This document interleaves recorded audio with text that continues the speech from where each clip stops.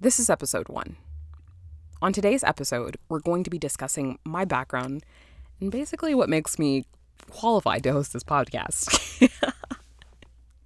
To dive right into this diet resume, I graduated from high school in 2011 and began college at the University of Georgia in the fall of 2011. Prior to attending college, I only had a few AP credits, but nothing like dual enrollment at a local community college. I graduated from UGA in the spring of 2015 with a bachelor's degree in human development and family sciences. While I was there, I was a Division I athlete on the track team and also engaged in a few random clubs that were unrelated to my major. In the fall of 2015, I began taking various science classes at Kennesaw State University while working full-time. From 2015 to 2017, I was basically in limbo. I thought I knew what I wanted to do, but I didn't have a plan in place, so I was just making it up as I went along. In 2016, I began working as an emergency department scribe. This job is what really solidified my desire to become a nurse. This was the first time I saw true patient-centered care and saw the many hats that a nurse wears in a hospital setting.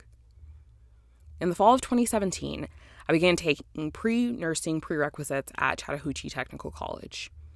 I also began applying to nursing school in the fall of 2017.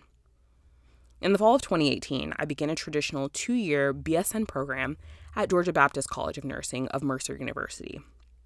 While I was at GBCN, I was a student ambassador. I participated in a mission trip to India in the summer between my junior and senior year. I served as the first vice president for the Georgia Student Nurses Association. I was the director south for the National Student Nurses Association.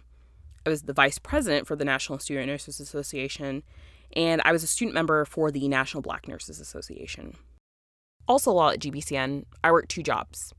I was a PRN, or as needed, student nurse extern in the CVIMCU.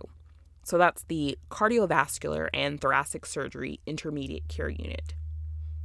I functioned in this position at a level 2 trauma hospital, and my other job was a PRN patient care technician in a pediatric ICU.